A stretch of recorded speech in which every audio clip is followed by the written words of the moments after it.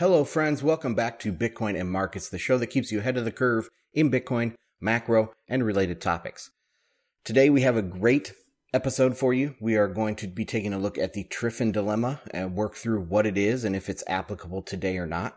We hear a lot of people talking about the Triffin dilemma or using it, Triffin-esque type arguments for inflation from pundits within Bitcoin, macro pundits. The big one I noticed is Lynn Alden. I think Luke Groman uses a similar type of argument, so I wanted to look into it, see if it's legit. Is there evidence to support this? And, what can we take away from the Triffin dilemma? So that's what we're going to be doing today. Last time we took a look at the Thucydides trap. I had a lot of fun researching that episode and recording it. Got a lot of good feedback. One thing I forgot to mention in there is my reason for doing that. Episode was a specific Kaiser Report episode where they talked about the Thucydides trap, and they talk about it quite a bit. I wanted to push back on this idea of centrally planned communist state surpassing a relatively more free market West. And so, I've noticed it all over the place where people are really loving on China versus the West. And so I wanted to push back on that central planning communism does not look good for the future. If you haven't checked it out, go check out that episode. Okay, let's get into the Triffin dilemma.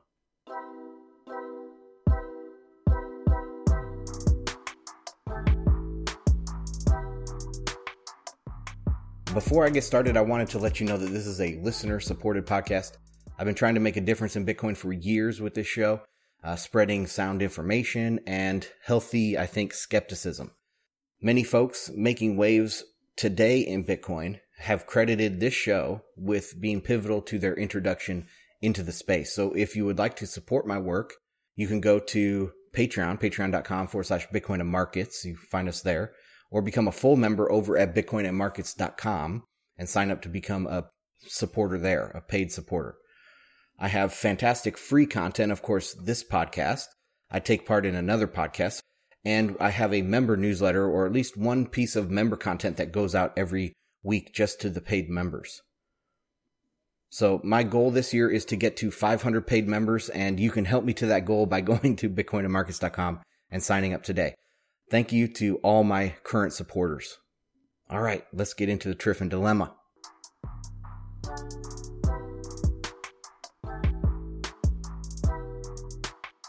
All right, let's jump into this Triffin dilemma. I'm going to include a couple really good links for you guys to go in and read.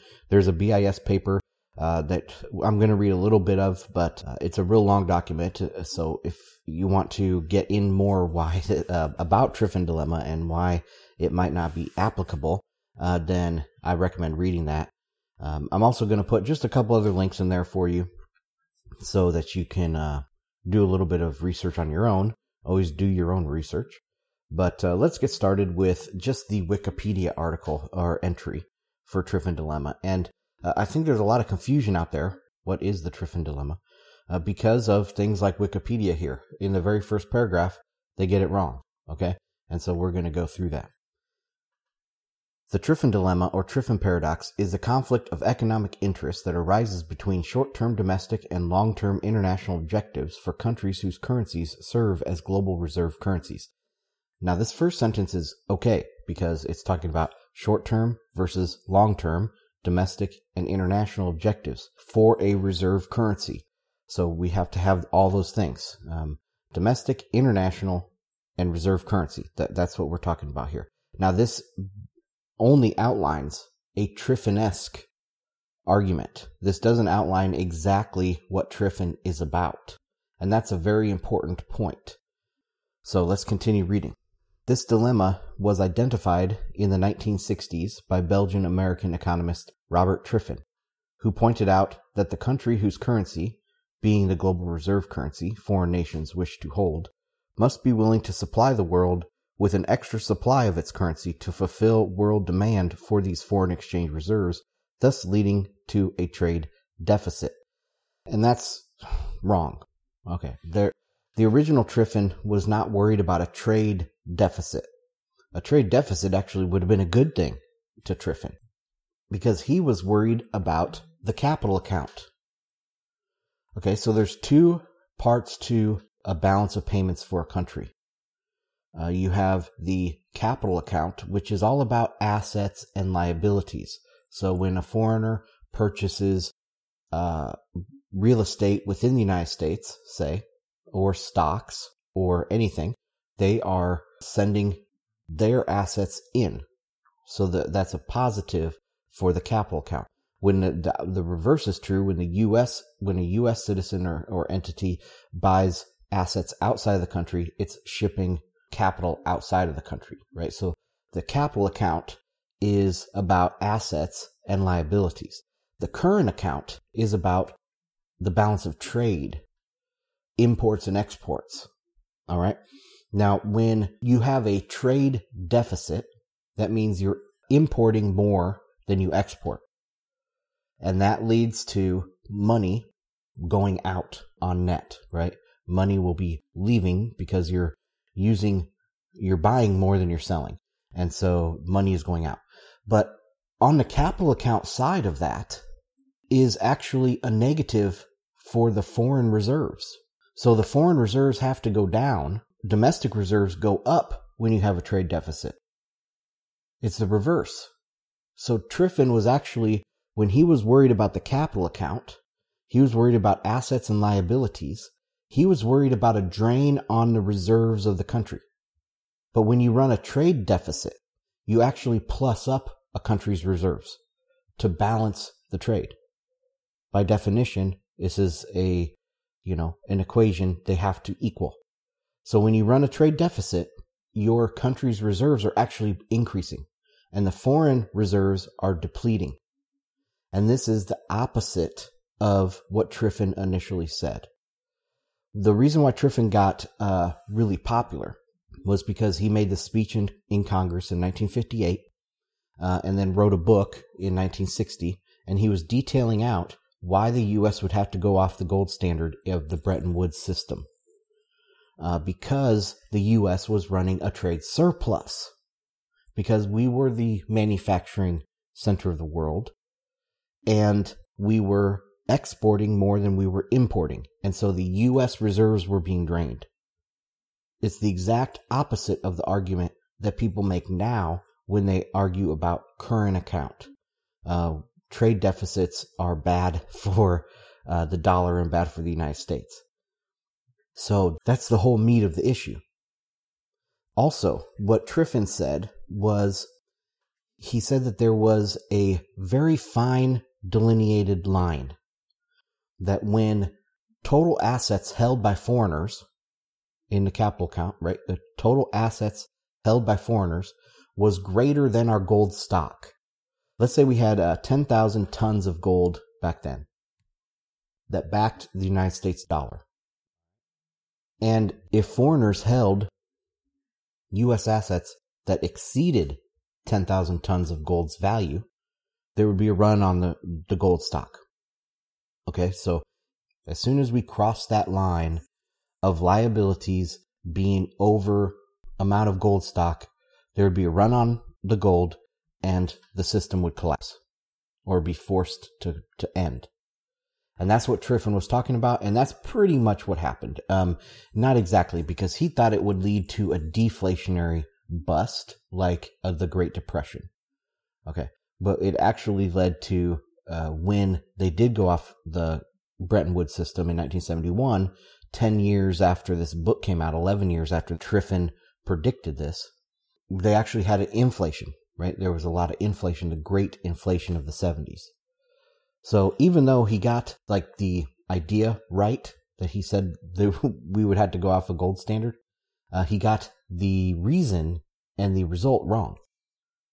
But people forget all about that, right? Because actually in 78, this is after we went off the gold standard, he went back and revised some of his things saying why he was wrong. And so that him being wrong about deflation was actually kind of forgotten. That he was right about going off the gold standard. So that kind of gave this Triffin dilemma kind of an air of correctness when it wasn't really correct. He was accidentally right in the first place. All right. And he was talking specifically about the capital account. So now when Lynn Alden and others that use a Triffin-esque type argument, they're using a current account argument. And it's actually exactly backwards. Okay, upon editing this, I wanted to explain this a little bit more. So it's the exact opposite of Triffin, because when you have a current account deficit, so you have more imports than exports in your country, then the rest of the world is sending you assets, right?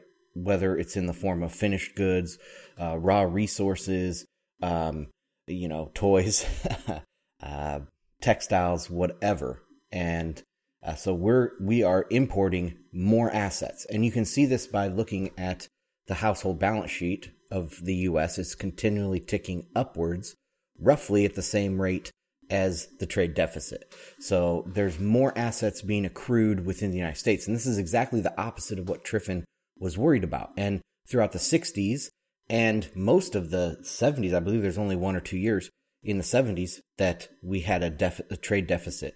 But most of that time, it was a significant trade surplus. And Triffin was worried about sending our resources and our assets outside of the United States until it became this tipping point where there was more of these claims outside the United States to dollar denominations of gold stock. And so then there would be a run on the gold. So a current account Triffin is actually the exact opposite of what Triffin originally was worried about. I will leave a link just to a simple Khan Academy video that explains balance of payments. I'll put that in the show notes as well. Let's see, what should I read from this working paper? I could just read the abstract here, but it's really good, has a lot of economic history in it. And as I was researching this and reading Triffin's comments to Congress in 1958, it's very interesting to read what they thought back then, what the idea, because he was saying that, this gold has this certain it factor. He's saying this to Congress in 1958, and it's legit that gold has this it factor. It's money for a reason, and paper money, reserves held in lieu of gold, so like British sterling or U.S. dollars held in lieu of gold, is a new phenomenon that hasn't really caught on completely. And so it's just interesting to hear him talk about that in front of Congress.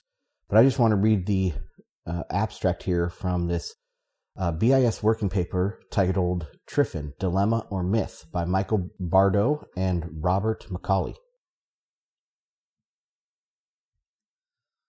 Abstract. Triffin gained enormous influence by reviving the interwar story that gold scarcity threatened deflation. In particular, he held that central banks needed to accumulate claims on the United States to back money growth. But the claims would eventually surpass the U.S. gold stock, and then central banks would inevitably stage a run on it. He feared that the resulting high U.S. interest rates would cause global deflation. However, we show that the U.S. gold position after World War II was no worse than the U.K. position in 1900, yet it took World War I to break the sterling's gold link, and better and feasible U.S. policies could have kept Bretton Woods going. This history serves as a backdrop to our critical review of two later extensions of Triffin. One holds that the dollar's reserve role required U.S. current account deficits. This current account Triffin is popular, but anachronistic, and flawed in logic and fact. Nevertheless, it pops up in debates over the euro's and renminbi's reserve roles. A fiscal Triffin holds that global demand for safe assets will either remain dangerously unsatisfied or force excessive U.S. fiscal debt. Less flawed, this story posits implausibly inflexible demand for the supply of safe assets. Thus, these stories do not convince in their own terms. Moreover, each lacks Triffin's clear crossover point from a stable system to an unstable one. Triffin's seeming predictive success leads economists to wrap his brand around dissimilar stories. Yet Triffin's dilemma, in its most general form, correctly points to the conflicts and difficulties that arise when a national currency plays a role as an international public good. what they said in there, if you caught it, was that there's no clear crossover point. So like I said in the original Triffin, as soon as liabilities went over the gold stock value, there would be a run on the gold. But in the current account Triffin that Lynn Alden and others speak of, there is no clear delineation of when it becomes a problem. Just that, the dollar will weaken. Well, some people like a weaker dollar, then that will be a balancing effect, right? If the dollar weakens because we're importing too much, then it will make our exports cheaper and plus up our exports. There is no systemic risk in a current account Triffin.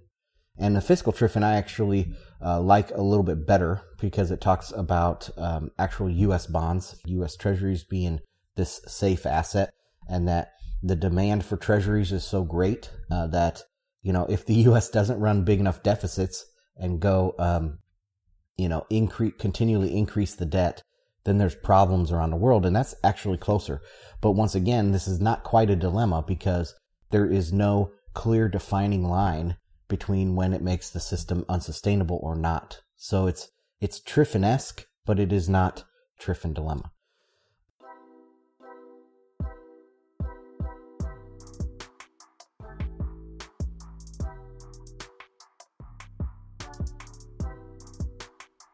That is it for this one, guys. Thank you for joining me. My name is Ansel Lindner. This is Bitcoin and Markets. This is a listener-funded podcast. To find out more, go to bitcoinandmarkets.com. That is where you'll also find the show notes for this episode. And while you're there, subscribe to the free weekly newsletter. That is the best free weekly newsletter in Bitcoin, called the Fundamentals Report. And check out the Discord. We're building a nice community over there with lots of simultaneous topics and rooms going at the same time. So bitcoinandmarkets.com, and you'll find all of that information. Thanks for listening. See you next time.